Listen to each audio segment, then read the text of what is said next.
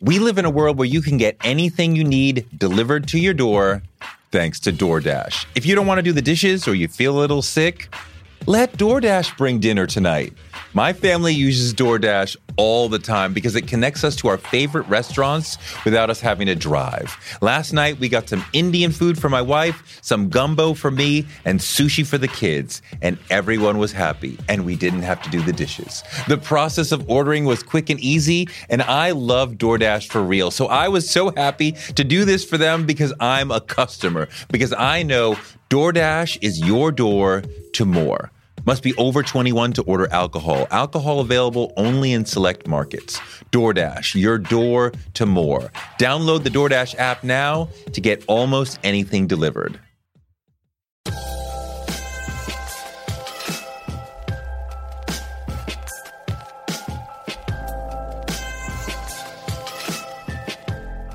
Will Packer is a major Hollywood movie producer.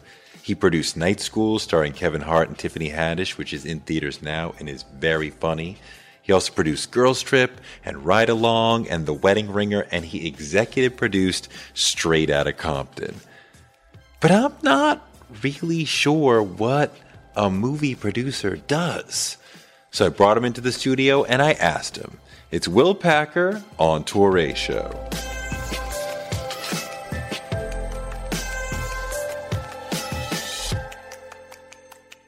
You have a dream career, but one that most people don't understand.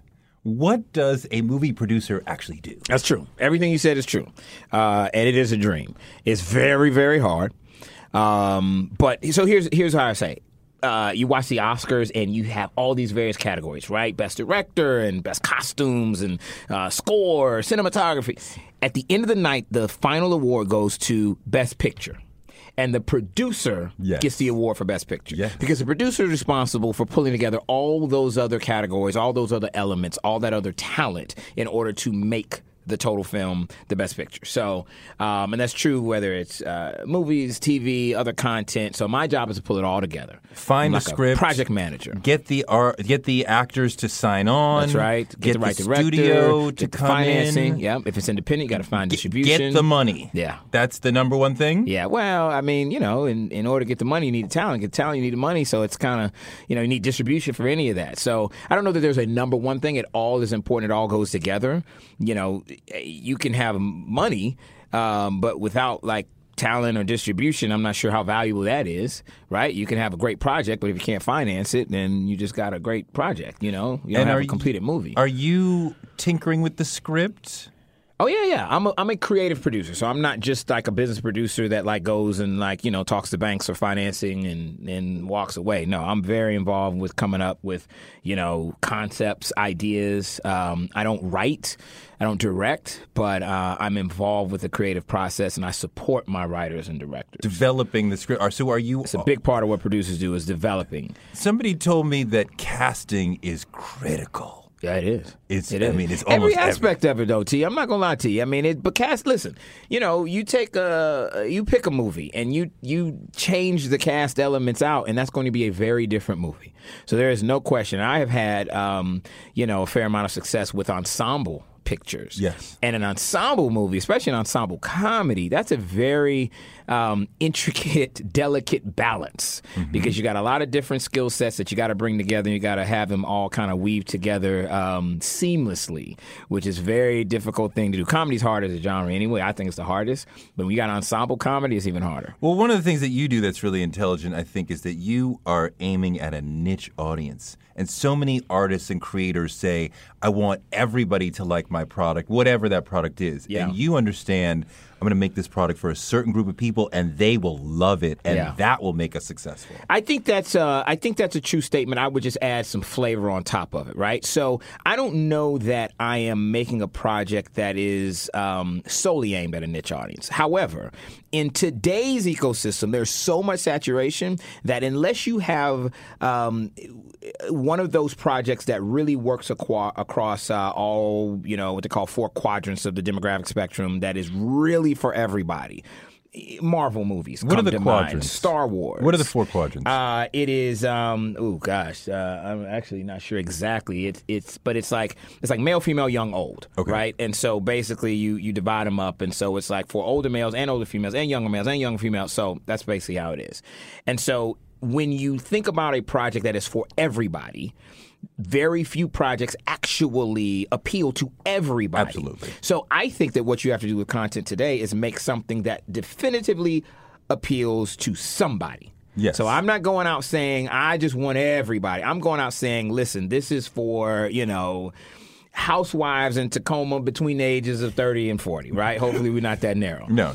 But I'm saying it's for that audience. If nobody else comes, they are coming. And I hope to make the movie in such a way that audiences outside of my core audience also will come and enjoy the picture. And if I pick the right core audience, one that is persuasive, one that is loud, one that is influential, then I have a better chance of expanding my audience beyond the core. You're generally thinking about how can I make a movie that younger black people will go to, that middle-aged black people will go to? I would say that my core audience is middle-aged African-American women. Okay. Or young males. So if you think about like Ride Along, Straight Outta Compton, young males. If you think about Girls Trip, Think Like a Man, grown women. Exactly. Okay.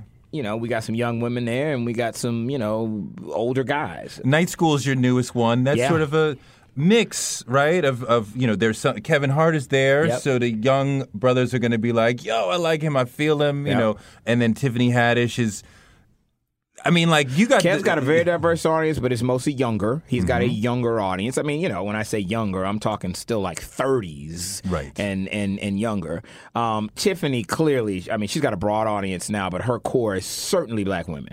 Those are definitely like the first adopters of Tiffany Haddish. So does Night School begin with, here's a good script, let me find the people, or is it... let me get Kevin Hart and Tiffany Haddish in something together because they are both red hot? No, it didn't. That's it.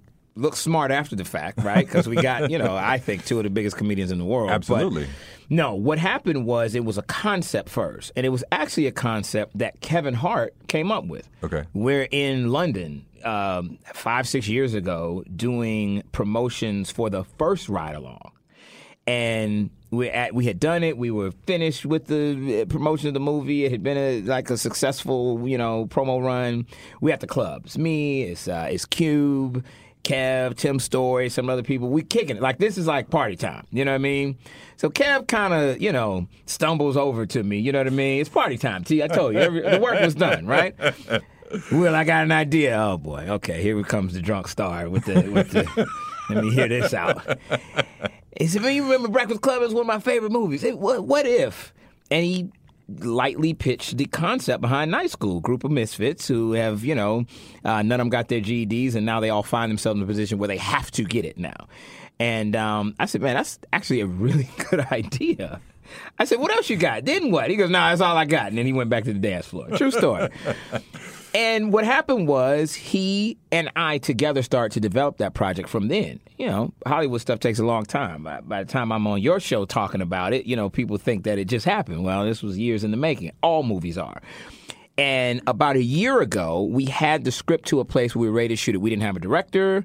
We didn't have any other cast other than Kevin. He was always going to star in it. I showed Kevin a cut of Girls Trip before it ever came out. And Kevin saw that movie, came out and said, oh. And I was showing it to him primarily for Malcolm Lee. But I also wanted him, of course, to see Tiffany, who he knew from back in the day, and see how amazing she was in the movie. A huge mentor to her early on. No question. He came out, he said, we got to get Malcolm Lee and Tiffany Haddish in Night School. And it happened. And Malcolm and I obviously just finished Girls Trip, so that was a great, easy transition from one movie to the next. And this was Tiffany's next movie after Girls Trip. What is the hardest thing about making Night School come together? Because it seems from the outside, we got a funny script, We got Kevin Hart, one of the funniest men on the planet. Tiffany Haddish, one of the easy. funniest women on the planet. Should be simple. Roll camera Yeah. and get out of their way. But no, it's never easy. Sometimes that's the hardest. You know what I mean? It's like a football team. It's like saying, why can't LeBron win every year? You know what I mean? There's a lot of competition out there. There's a lot of other choices for the Warriors consumer. win every year, so They continue, do, please. but we'll see. We'll see if that continues. But, you know, I think that we do have kind of a comedic dream team, and I think we got a lot of things going for us that will hopefully make the film work. But listen, you still got to execute. You still got to make a good project. Like Kev is great. Tiffany's great. You still got to put them in a position to do what they do very well. You still got to put people around them. You know, it's not an hour and a half of just Kevin and Tiffany telling jokes. That nobody's going to see that, right? You know, you can go to Instagram and see that. So we have to have like a story that is like, you know, engaging and provocative and has a reason for being, and you need it all to weave together seamlessly, and you need to, you know, have audiences hopefully leave the movie feeling like they saw something that wasn't a waste of their hour and a half. You know, we tried to like put in you know, themes that are not just about fun, you know, comedic silliness, but also about second chances. You know, there's a thread about a learning disability that's in there, which Kevin's character has. There's a thread about, you know, being yourself, being true to yourself, and being honest with the world about who you are, and that being okay. Those kind of things, I think that if you can put that into an entertainment package, but you weave in things that actually have a little substance to them, that's the best kind of content. There's an interesting twist to Tiffany's character, too, that comes out at the end. And I don't want to spoil it for folks, but it was like, oh, okay, that's cool. Yeah. Yeah. No, it is. Yeah, I mean, we try to make these characters have some depth. Yeah. And be real characters. And you know, yeah, you're right. So when people see the movie, I mean, it's one of those things where you put marketing together for a movie, and you obviously got to put enough in it for people to want to see it. But you've seen the movie, so you know Romany Malco's character, right? I mean, you know, he is he's not Hotep, he's Fotep. He's a brother that's a little too woke. The sister behind me kept saying Hotep every time he taught Hotep. He's awesome, but he really like committed to this character. You don't see a lot of that in the trailers, but when people go see this movie, they're going to enjoy, you know, what he brings to his character. Romany's great. You guys know Romany Malco from, you know, in my movie, he was in the Think Like a Man series. He's in 40-Year-Old Virgin. He did Weeds. Like, you know, he's been in a lot of stuff. Absolutely. And he's somebody that like really fit in with like the comedy hitters, as I like to call them. Now, you executive produced one of the great films of the last decade, Straight Outta Compton. One of the best. Let's start with, what is the difference between an executive producer and a producer? That's a good question. So, producer, as we've been talking about, that's the person that is hands-on with pulling together all the elements of a film. So, Straight Outta Compton already had producers on board when I got involved. Okay. F. Gary Gray had been involved for a very long time, 10 plus years pulling that together, as well as, of course, Ice Cube, Dr. Dre, and some others. And I had a relationship with the studio that ultimately made it, which was Universal. And so I was brought in to help bring this project, which was at another studio, into Universal, help to market it, help to be an outside voice that wasn't, you know, within that group NWA and hadn't been involved with it for so long. And so my job was a little more supervisory, a little more macro on that project. Okay. Yeah, not as much in the minutia. I mean, again, it seems like, hey, this is one of the great stories in modern music. Yeah. You know, surely this is going to work. You know, we got the music license. They're on stage. They're battling with the cops. How could you go wrong? But it's never easy. So what were some of the... You could just point at a bunch of biopics that didn't work. You know what I mean? Like, biopics by themselves are super hard. So what are some of the creative challenges that you had to overcome to make it? Because it is a great film, the box office aside. Yeah. So what were some of the creative challenges? A lot of challenges with something like that. You know, you have living members of a group, and you had, Easy, who's not with us anymore, and so you're telling his story posthumously. His estate was very involved. At the end of the day, it's tougher than people think to tell a true story. You know, because you're at the end of the day, you're creating cinema. You're recreating things that actually happened, and you have a great responsibility to do it. But you still got to make it entertaining. It's tough. It's harder than something that's just pure fiction, where you have license to do anything. Sure. There was a great responsibility with this. I have to give all props to F. Gary Gray. Like, that literally was the movie that he was born to make. I think everything else in his career, he's done a lot of great stuff. Yeah. I think everything else in his career led him up to the point where he could make that movie. He was from that world. He knew the guys back then. That was the movie he was born to make. I tell you something interesting about it, too, is that movie was shot at the same time that we were shooting Ride Along 2. They both were shooting at the same time. And so I was primarily on set in Atlanta and Miami shooting Ride Along 2 with Ice Cube. And so Ice Cube is shooting a movie as an actor, right? All the things that come with that. At the same time, he's watching, because the technology allows us to see what's going on across the country in L.A. Now, first of all, it's the movie that's going to tell the definitive story of him. His story, right? So you can imagine, like, that alone is nerve-wracking. So you got to act, and then you got to watch your story being told, what is going to be the definitive story of you. Then, by the way, it's your son your baby, is in his acting debut. As you. And then he's playing you. Can you imagine? I would literally look at Cube like, where's your head right now? Right. And then we would just go, Tim Story, who was directing Ride Along 2, would be like, okay, you ready? And action. And now he's got to be this character with all of that going on. So I got a lot of respect for the OG, because that was a lot going on. That was a lot on his mental plate at that time. I mean, a lot of what you do in Hollywood is go into rooms where it's all white men. Yep. And get some money and get a green light for something that's black. Yeah. How do you do that? Because I'm sure they don't understand the audience that you're talking to, the pitch you're talking to. They may or may not have heard of Tiffany Haddish. They may not be aware of Kevin Hart's success in the culture. So how do you make these folks who don't understand the culture understand, but we should give Will several $1 million to go do what he wants to do? And more than several, yeah. You know what? It is because I approach it from a business standpoint, and as liberal and socially conscious as Hollywood purports, and I think genuinely wants to be, it's still a business at the end of the day. Yep. So the reason that I'm able to go in, pitch a project, and get financing for a project is because I have a track record of taking that money that I've received previously and turning it into a real profit. So you my can profit say, margins, I can say this is a good business decision. I can say bet on Will Packer. My profit margin is consistently X, exactly. And X is a number that makes it worth having that conversation with me to do it again. So that gets it would be a bad business decision to not come in and finance my next movie, because if I take it somewhere else, they're going to see profits that you could have realized. So that gets you trust. Yes, it does. Hollywood, and access. Hollywood, I'm told, is like, you're only as good as your last piece. So are you still getting love from the thing I did 5 years ago made money? Or is it just like, well, we're going to see how Night School did, and if you get that, then we're going to give you money for the next one? In a producer standpoint, it's a little bit more what have you done lately as an artist. Okay. As right? An actor because as an actor, directors, because they feel like, okay, we put T in a movie and it did well, then the next movie didn't do well. Okay, maybe audiences are tired of him. Maybe he doesn't have it. Maybe we shouldn't bet on him. Producer is different because my job is to pull elements together. And so sometimes I may pull the wrong elements together, but it doesn't mean I don't have the ability with another good idea to do it right another time, because I'm not as dependent on consumer whims, like the up and downs of the roller coaster of who's hot and who's not. I'm not as dependent on that.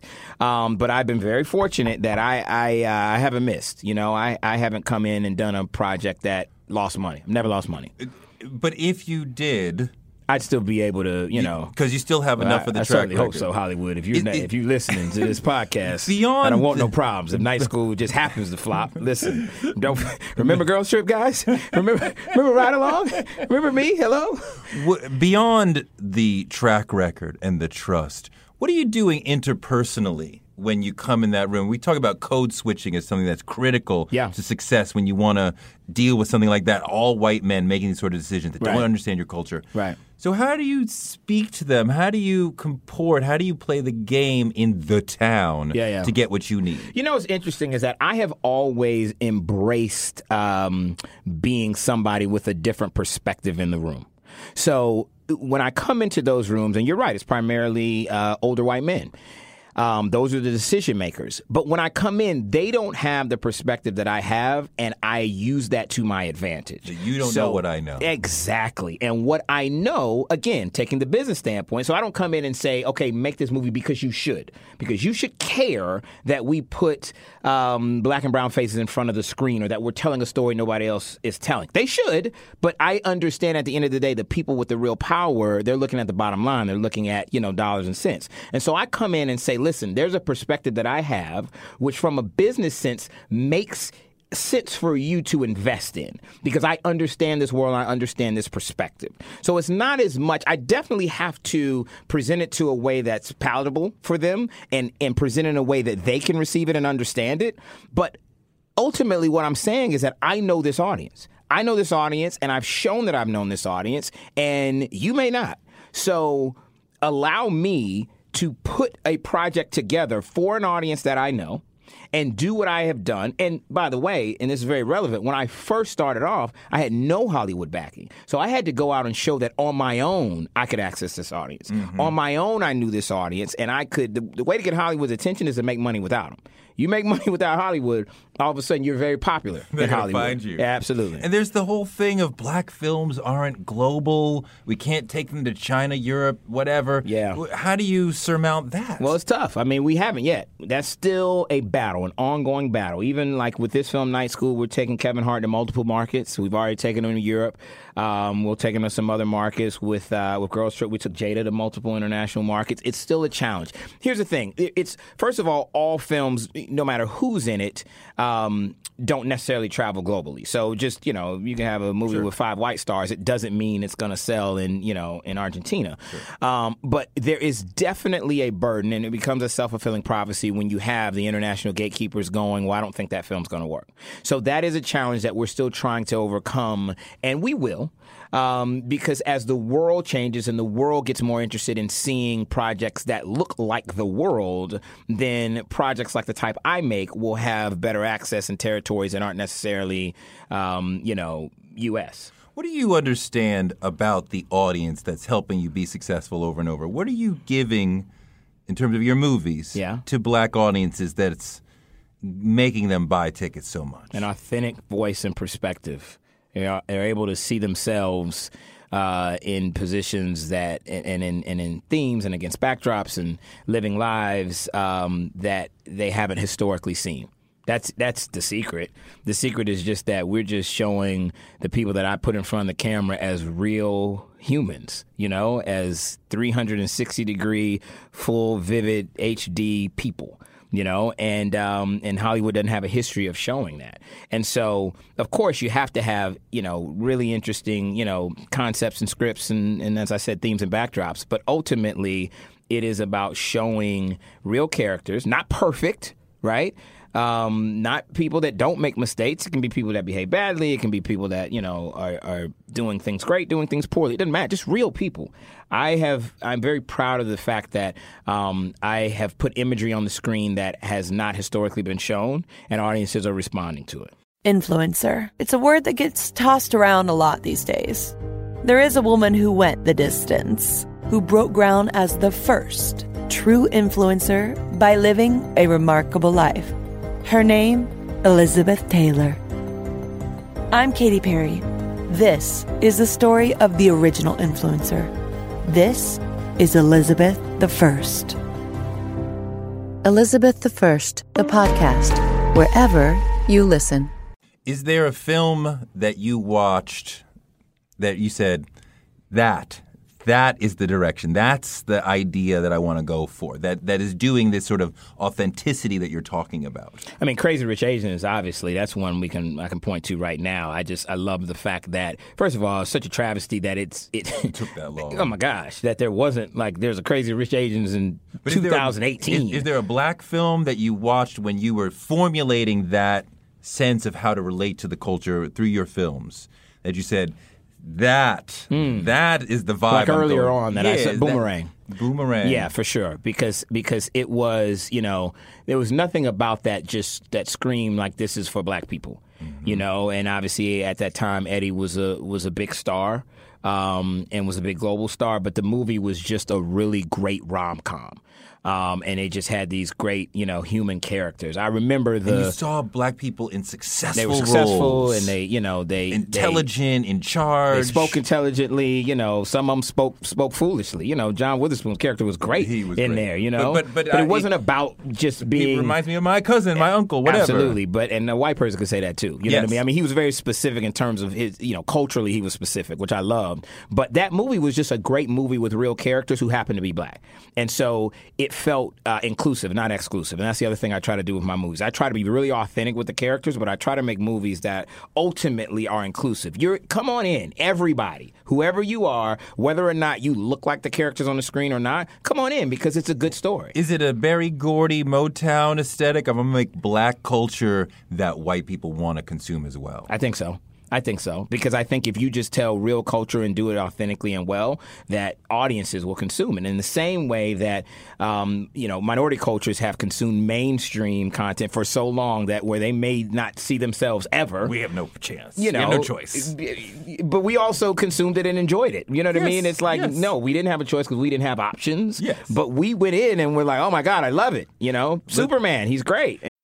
We live in a world where you can get anything you need delivered to your door thanks to DoorDash. If you don't want to do the dishes or you feel a little sick, let DoorDash bring dinner tonight. My family uses DoorDash all the time because it connects us to our favorite restaurants without us having to drive. Last night, we got some Indian food for my wife, some gumbo for me, and sushi for the kids. And everyone was happy, and we didn't have to do the dishes. The process of ordering was quick and easy, and I love DoorDash for real. So I was so happy to do this for them because I'm a customer, because I know DoorDash is your door to more. Must be over 21 to order alcohol. Alcohol available only in select markets. DoorDash, your door to more. Download the DoorDash app now to get almost anything delivered. One of the people who helped inspire me to want to be in broadcasting is Oprah Winfrey. She's an inspiration for so many of us, but her daytime talk show was so incredible. And it told me that you could be black and authentic and real on TV, and that made me want to do it too. Black Stories, Black Truths is NPR's new collection that's a celebration of blackness. Each of NPR's black voices are as direct, varied, distinct, and nuanced as the black experience itself.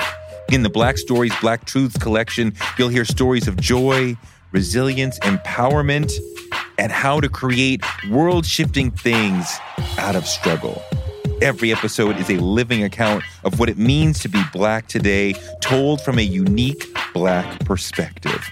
Black perspectives that haven't always been centered in the telling of America's story, but now they are the story. On NPR's Black Stories, Black Truths, you'll find a collection of some of NPR's best podcast episodes celebrating the black experience. Hear a feed of episodes from across NPR's podcasts that center black voices. Turn on NPR today and hear a range of voices as varied, as nuanced, and as black as we are. Stories should never be about us without us. Listen now to Black Stories, Black Truths from NPR, wherever you get your podcasts. Let's see how politic you are. Uh-oh. Is there? This is where the interview goes left. No. Is there a film that a black film you looked at? You're like, I don't want to be that. Oh, here's the thing. It's tough to ask somebody like me that. It's not about me being political. It is the fact that I know what it takes to make a movie.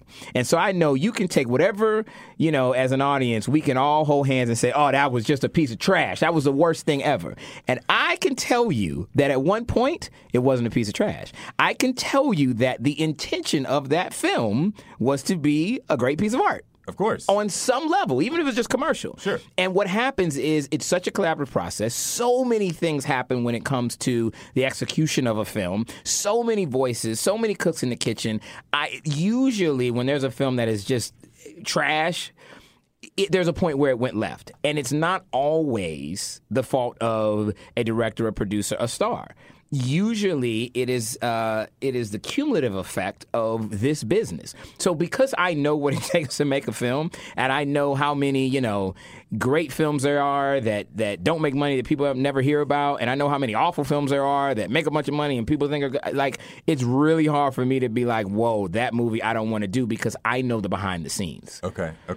I mean, and I totally understand that. It's not like an album, which is a smaller group of people, right? So if you make, if But your it's album, primarily that artist. yeah, if your album is whack, it's probably the artist, and you probably But don't like the voice of that particular artist, and that typically that artist has a way bigger level of control over the final product. And there's three sort of moments of life, right? There's the moment of development where things can go left. Yep. There's on set, and then there's the editing room. And but by the way, there's also the marketing, because there are movies that these studios have a lot of investment in these movies, so they're just trying to figure out how to get butts in seats. And so the way a movie can be sold, the positioning of a movie to the audience, that's the first time consumers, usually, a trailer, clips that somebody edits together for you to see, that's the first time consumers pass judgment on a film. Right. Sometimes you can get those first three phases right and mess up the marketing and the perception of a film. There are people that will go, oh, no, that was awful. Did you see it? I don't need to. I know what it's about. See, and I'm like, a lot of people look at the trailer and they say, they told me so much about the movie, but they want you to know what you're getting into. Well, you have to these days. If I thought I was going to a comedy and it turns into a horror film, I'm going to be pissed off.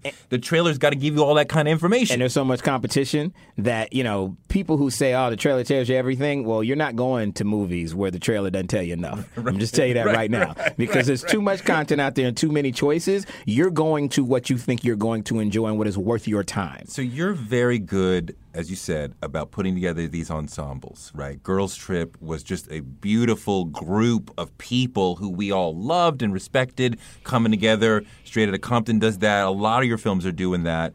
How do you evaluate actors? I've been very fortunate that with these two stars in Night School, Kevin Hart, Tiffany Haddish, I was there at like the beginning of their ascent into the mainstream. Mm-hmm. Now, those are two extremely talented people that, I didn't create their talent at all. What I did was create a project that was the springboard, was the platform at that moment for that talent. For Kevin, it was Think Like a Man and the Ride Along. For Tiffany, obviously, it was Girls Trip. I think that what I do is it's not just evaluating talent, but in today's ecosystem, it's about, is that talent specific to a particular platform and a particular time? In other words, I really felt like it was Tiffany's time in that role in that movie. I really felt like that was like, I think if you had made Girls Trip 5 years ago or 5 years later and put Tiffany in it, I don't know that it hits the same way. Same thing with Kevin Hart. I think he was, Kevin had Soul Plane, remember that? I mean, like he had leading roles and Hollywood had written him off and said, he's not a star. He had his chance. But I think it was that moment in time where everything aligned for him. He had gone and he had been building up an audience through his stand-up. He had found his voice in a different way at that time. He needed a platform that could play into that kind of, that fun, self-deprecating thing he does really well, and that's what that particular character was doing in Think Like a Man. He was like the short, angry guy who was divorced. He was like, it was that project and that role at that time. So when I think about talent, I think about the right platform. I don't just think about, that guy's funny or that woman is an amazing actress. I think about, okay, what do I have? What's the platform that they would be great in? In addition to, are they connecting with audiences? Okay.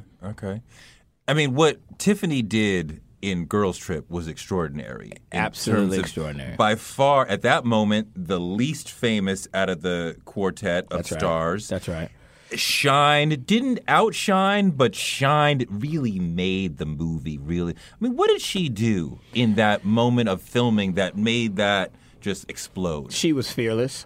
That's the big thing, because you said it. She was in a position where, you've got Regina Hall, you've got Queen Latifah, you got Jada Pinkett Smith, and you're a largely unknown black actress that is coming in as the fourth. That's daunting. And a lot of people would kind of try to hedge their bets, She didn't. She was absolutely fearless, and that's why, it's why she is who she is and she's having the success that she's having, but that's really why she took what was on the page and elevated it beyond the stratosphere because she was fearless coming in with that role, with those people in that movie, and the moment wasn't too big for her. She said, you know what, win or lose, I'm going all the way out. Yeah. I will be fearless and I will give 1,000% into this role, and that's what she did. And she talked about getting love and support from the other sisters and other people in the film so that it wasn't like, you're taking my lines, you're a newbie, slow down. It was like everybody sort of lifting each other up. And that could have happened. It happens more than, I wish it did in Hollywood, because it's so competitive, especially when you talk about actors of color, because they're fighting over a smaller pool of roles. But she definitely was embraced, without a doubt, by the other three sisters in that movie. They absolutely said, come on, we got you. Let's do this. Let's have some fun. And that allows you to be fearless. And then that allowed her the license to go and be her best self. Yeah.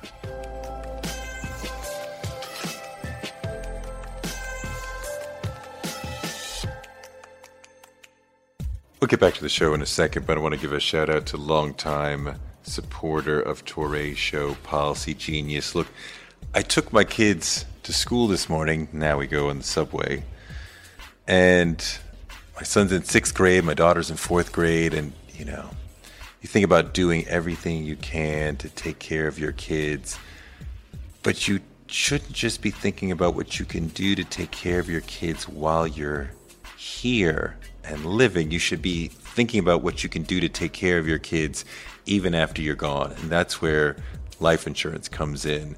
Something happens to you, God forbid, there'll be somebody there to take care of your family while you're gone. Policy Genius is the easy way to get life insurance online. In just 2 minutes, you can compare quotes from top insurers and find the best policy for you. When you compare quotes, you save money. So if you're looking for a good reason to buy life insurance, it's National Life Insurance Awareness Month. Prices are at a 20-year low, and Policy Genius makes it easy to get the right policy so you can take care of your family after you're gone. Go to policygenius.com, get quotes, apply in minutes, do the whole thing on your phone. Policy Genius is the easy way to compare and buy life insurance and get that peace of mind that your family will be taken care of after you're gone.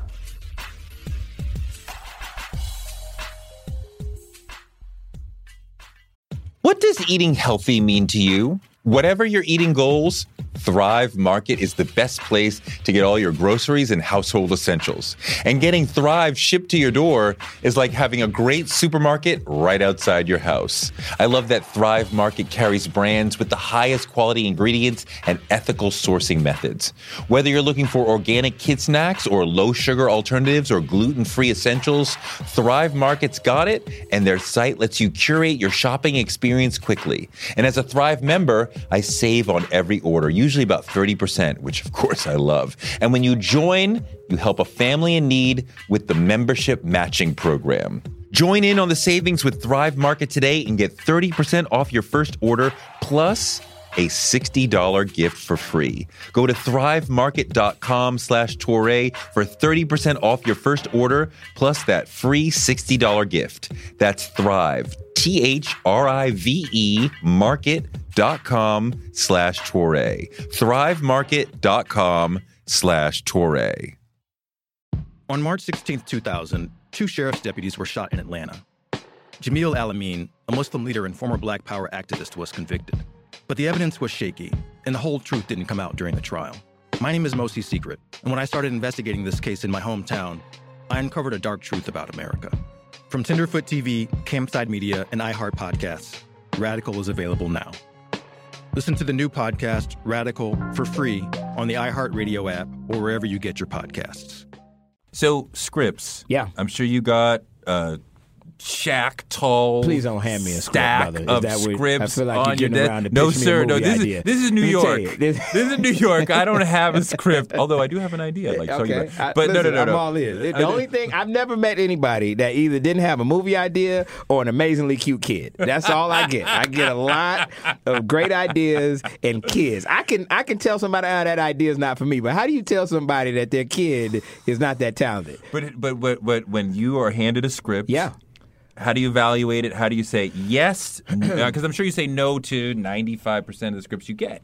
I think a lot about, again, content is everywhere now. There's this oversaturation of content. People can get whatever they want, whenever they want and wherever they want. By that, I just mean that you can, in the theaters, at home, on your devices, you can watch whatever content you're into, the type of content, like somebody's making it for you, and you can go find it, right? So what that means is that if you're going to, especially if we're talking about a theatrical movie, it really has to have a reason to be. There really has to be something about it that's going to stand out and engage and connect with an audience. Now, sometimes it's just an amazing story that needs to be told. Mm-hmm. But an amazing story that needs to be told doesn't mean that you make a theatrical movie, because the risk from a financial standpoint is too high these days. So you need something that's really going to connect with an audience if you're going to do a studio theatrical feature. And so you need something that's going to be provocative and original enough, high concept enough, and is going to engage and capture the fancy, if you will, of audiences who are super distracted these days and who have every choice in the book to do other than go see your movie, other than leave their homes, especially to go to a theater. Go drive, Uber, Lyft, walk, whatever, to get to a theater, pay those high ticket prices, buy the popcorn and the soda. Now I'm out of $100, and I'm sitting in this seat for an hour and a half. Boy, you better bring it. So I think about that at the script standpoint. Is this that thing that's going to make people go through all that and then go, you know what? It was worth it. I mean, my sister, I'm like, yo, you want to go see Black Panther? She's like, no, too expensive. Yeah. And she's balling, and she's like, no. I'm like, and she's like, First of all, that's why she's balling, because she's not spending money with you, sir. You out here just throwing money in there. These producers are already rich enough. But I mean, I love the art. I love films. I love going to see a good movie. And it's not like going to see in a theater, too. Yeah. That's really the medium. Well, let's talk about that part of it, because, we're both parents, right? Yeah. It's hard to get out of the house to see a movie, especially if you're not taking the kids with you. Right. You're adding $40, $60, $100 on top for babysitting. Very true. I would pay $40 or $50 to see your movie first weekend at home. Yep. But the theater owners are not trying to hear it. Correct. Where are you on that? Would you like to see movies made more available on demand earlier at home, or let the theaters do their thing and then get to it later? It's not even about what I would like. It's what's going to happen. Okay. It's going to happen. And what we've seen with technology being where it is the true democratization of media. People are in control, not producers, financiers, studio stars. People are dictating more than ever how our industry will respond and deliver to them. And so it's just a matter of time when you will be able to do that, because we're losing you. We lost your sister. We're losing you in the theaters. You're not coming out opening weekend, maybe not even through the whole theatrical run. But you're not really thinking about me. I'm in my 40s. You're really thinking about the folks in their 20s and 30s, right? You know why? Because 20s and 30s, they're on their phones. That's what they're consuming. To them, it is not as painful as it is for you and I to watch an entire movie on that little 3.5-inch screen. You know what I mean? You and I, that's like, what are we doing? But our kids... Yo, my kids, if the TV is on, and we got a big TV, and my phone is on, they will look at the phone every time. I cut the satellite. I had DirecTV. I cut it off at my house. My kids didn't even notice. They didn't notice for a couple of months. My wife asked them, hey, y'all, you want me to cut the DirecTV back on? They had to look up from their Netflix, Hulu, whatever, and they said, what? What'd you say? What are you talking about? They didn't even know. So it's different. It is. So I am just as an industry, there's money we're leaving on the table, because you would pay a premium, and a lot of people are like you who would pay a premium who probably we're not getting in the movies anyway right now. Mm-hmm. There is still a strong audience that goes. There is an advantage. My audience does go to the theaters because, we consume content more communally than some other demos.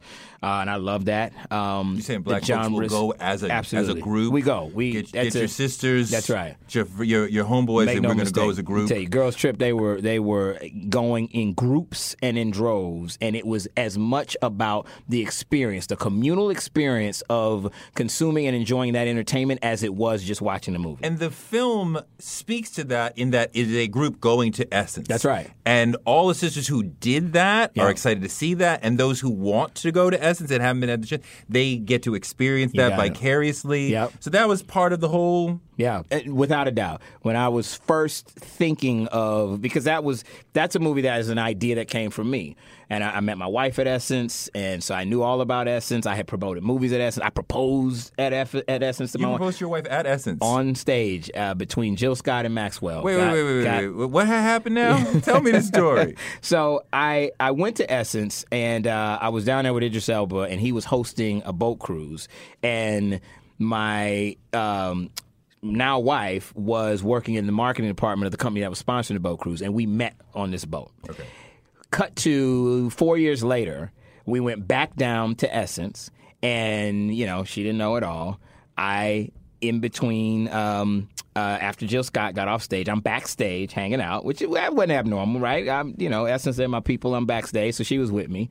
Nephew Tommy, who was the host of Essence at that time, he's on Steve Harvey radio show. He calls me to the stage, and I grab my wife's hand. She's like, "What are you doing?" I said, "I need you to come with me."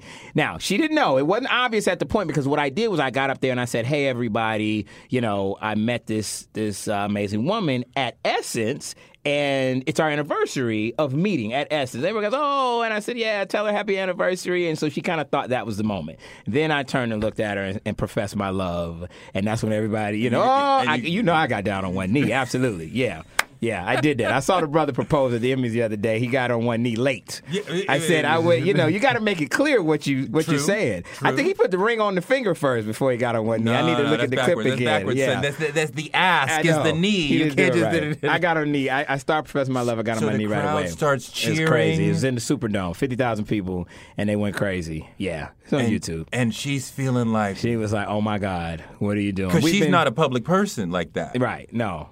She wasn't you're putting expecting her on that. Front Street. Yes, absolutely. But she's happy to be there. But she was happy to be there. I had told her, thank God, my right hand, Shayla Cowan, who's here, told me, "Listen, if you're going to propose, make sure you have her wearing something nice, or else she's going to be mad with you in one of the most special moments." True. Because I knew it was going to get filmed and all that. So I said, "Listen, wear something really nice, because we're going to go to this event afterwards. Because if we were just going to a concert, she might have threw on like some jeans and sneakers or something." Right, so sure. I said, "No, we're going to go to this fancy cocktail party, afterwards, VIP reception. Throw on something nice." And so I had her looking good on and stage. you knew that she was going to say yes. Well, here's the thing, brother. When you ask in front of 50,000 people, you had your bets, okay? I was hoping, but I said, let me ask in front of all these folks, because she got to say yes now. Because I know you are old enough like me to remember when Ahmad Rashad asked Felicia I saw on it. TV, Absolutely, yes. and she was like, "Let's talk about it." It was like, whoa, she didn't say yes. Yeah, you're right. I could listen. That was the proposition when you do it like that is you go big or go home. So Right. It was either going to be an amazing moment or a moment that people were going to still be talking about. People still talking about it. Look, this is an amazing moment in black film right now. A year when Spike Lee, Barry Yes, Jenkins, yes. Steve McQueen Yep. are all coming out. Releasing. Boots Riley Absolutely. came hard. Sure did. Jordan He sure Peele did. is making big noise. Yep. Ava DuVernay is Yep. doing something big right now. Absolutely, no. What is There going are more on? black storytellers Yeah. What is right going now. on that more black storytellers on the big screen, and we could go through all the Donald Glovers, Issa Rae's, On the Cheo small Coker's on the screen. small Yes. screen. Yeah. Where Shonda Rhimes. Yeah, Kenya Barris. Yep. Yeah, Kenya is Yep. doing it big. I mean, she's, can I get a loan? What's Yeah. going on? What's really Yeah. good? Yeah, Kenya got that nice Netflix deal. Oh my God! Yeah, he got- What's going on that more of us are getting to tell the stories that we wanna, the way we want to tell them? Yeah, it's two things. Number one is, like I told you about that, the democratization of media now. Hollywood, the industry, the entertainment industry, is recognizing the power of the dollar of the audiences that are supporting that content. It's not just black audiences. It's led by black audiences for sure. But Hollywood is realizing that if you're going to make money in 2018, 19, 20, and beyond, your content better look like the world. If you think about it, you're not seeing nearly as many movies that are just lily white, just all white, no color at all. That doesn't happen nearly as much because those movies are not as successful as they once were. However, a movie that does have a cast that looks like the world that we live in, those movies are winning. So that's the first thing, is that the bottom line, this is a business. Is there a film that tipped them off to this bottom line thing that's existed for quite a while? Well, I mean, we've had black films that have made money, but I think that you, in the past 5 years, have started to see movies that have consistently made money with diverse audiences. I mean, I have 9 number one movies. Not number one in Detroit, not number one in Atlanta, but 9 number one across the board. So that means America. I did some. You got it. I did something those weekends that, a bunch of other films wish they could have done. I got more audiences going to see my movies than others. And so I'm certainly have been a part, along with a lot of other people, in showing Hollywood that there is real money to be made in the content. The other thing is that you've got all those storytellers that you named who are hungry and who are doing it by any means necessary. You've got a generation of creators and filmmakers and storytellers right now who will not be denied, who are going to figure out a way to get their stories told. I mean, I feel like in the television space, the success of Shonda Rhimes and Oprah opening it up at OWN, no question, and Netflix expanding the playing field massively has changed it that a lot of black creators are coming No in, question. right? Yeah, there's more distribution places to outlets go. now. Right. Hollywood is Content making is king right now. fewer pictures than they used to make, right? Each studio is contracting a little bit. Barrier to entry is too high. It's So too expensive. Exactly. Yeah. So what is the thing that led Hollywood? What is the tipping point moment? Was there a movie or was there a success that led them to say, this is before Black Panther, right? Black Panther benefits from this trend. Okay. What was the thing that made folks say, let's give more of them a chance? Well, it's the economics. It's the economic imperative that the business operates under. So, again, they were not making money in the same way they did traditionally with, a white male star, and you just put elements around them and you win. It's the star system is completely upside down now. You know what I mean? A star doesn't really mean much when it comes to theatrical movies. So what happened was Hollywood had to figure out, how are we going to bring these other audiences in? Marvel needed Black Panther, right? As much as the culture needed Black Panther, Marvel needed Black Panther because they needed something to make sure that they continue to feel relevant. As big as those movies are, there's a shelf life. After a while, people will get tired of, comic book franchises. It will happen. But this gave a whole new life to it and a whole new dimension that could open up. So Hollywood needed diverse storytelling to help keep the lights on. As crazy as that may sound, they need all those people you just named. They need the Jordan Peels and the Spikes and the Boots and everybody else to come and create content that's going to bring audiences to the theaters because audiences aren't going like they used to. What's your superpower? Well, this is where it gets weird. I'm able to turn invisible, Torrey. I thought I would. No, is that not what he meant? I thought y'all. No.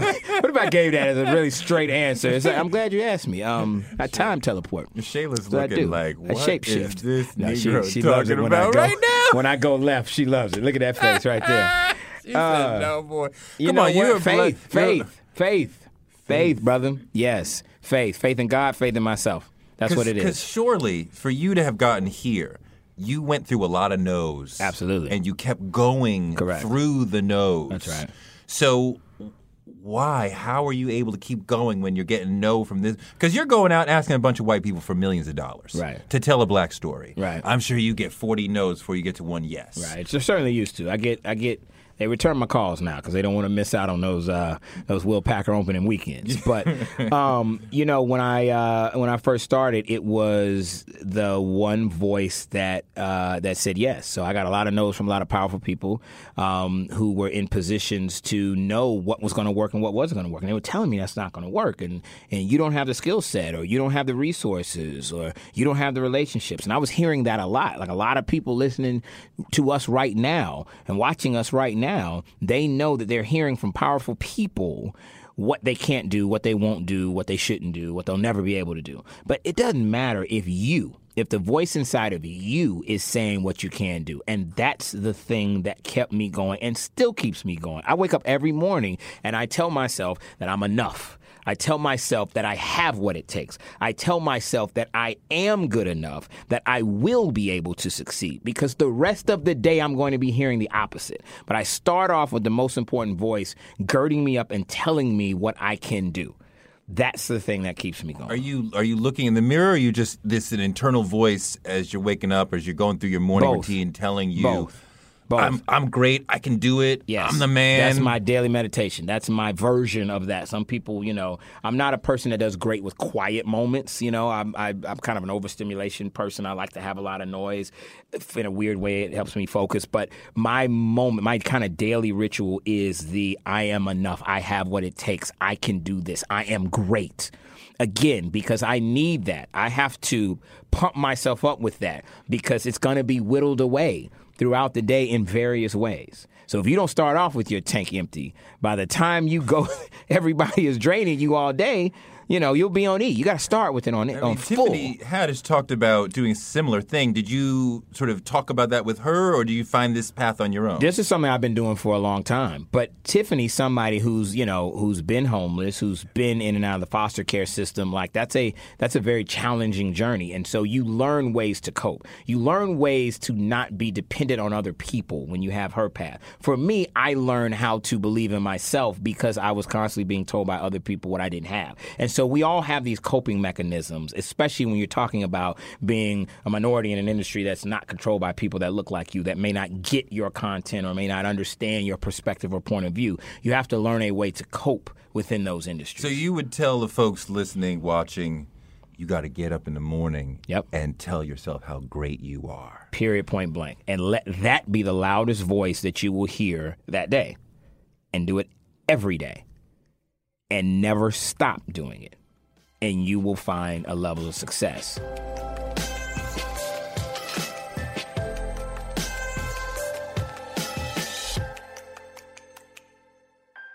Thanks to Will Packer for a fantastic interview, and thanks to you for listening. Touré Show gives you fuel to power your dreams, because you can use your dreams like a rocket ship to blast into a life you never imagined. You can make your dreams a reality, and this show can help.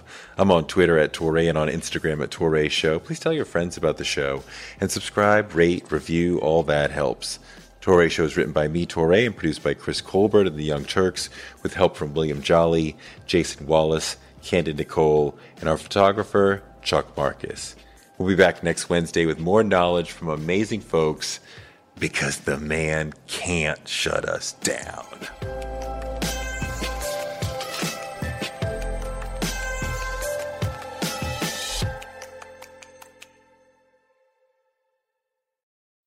We live in a world where you can get anything you need delivered to your door thanks to DoorDash. If you don't want to do the dishes or you feel a little sick, let DoorDash bring dinner tonight.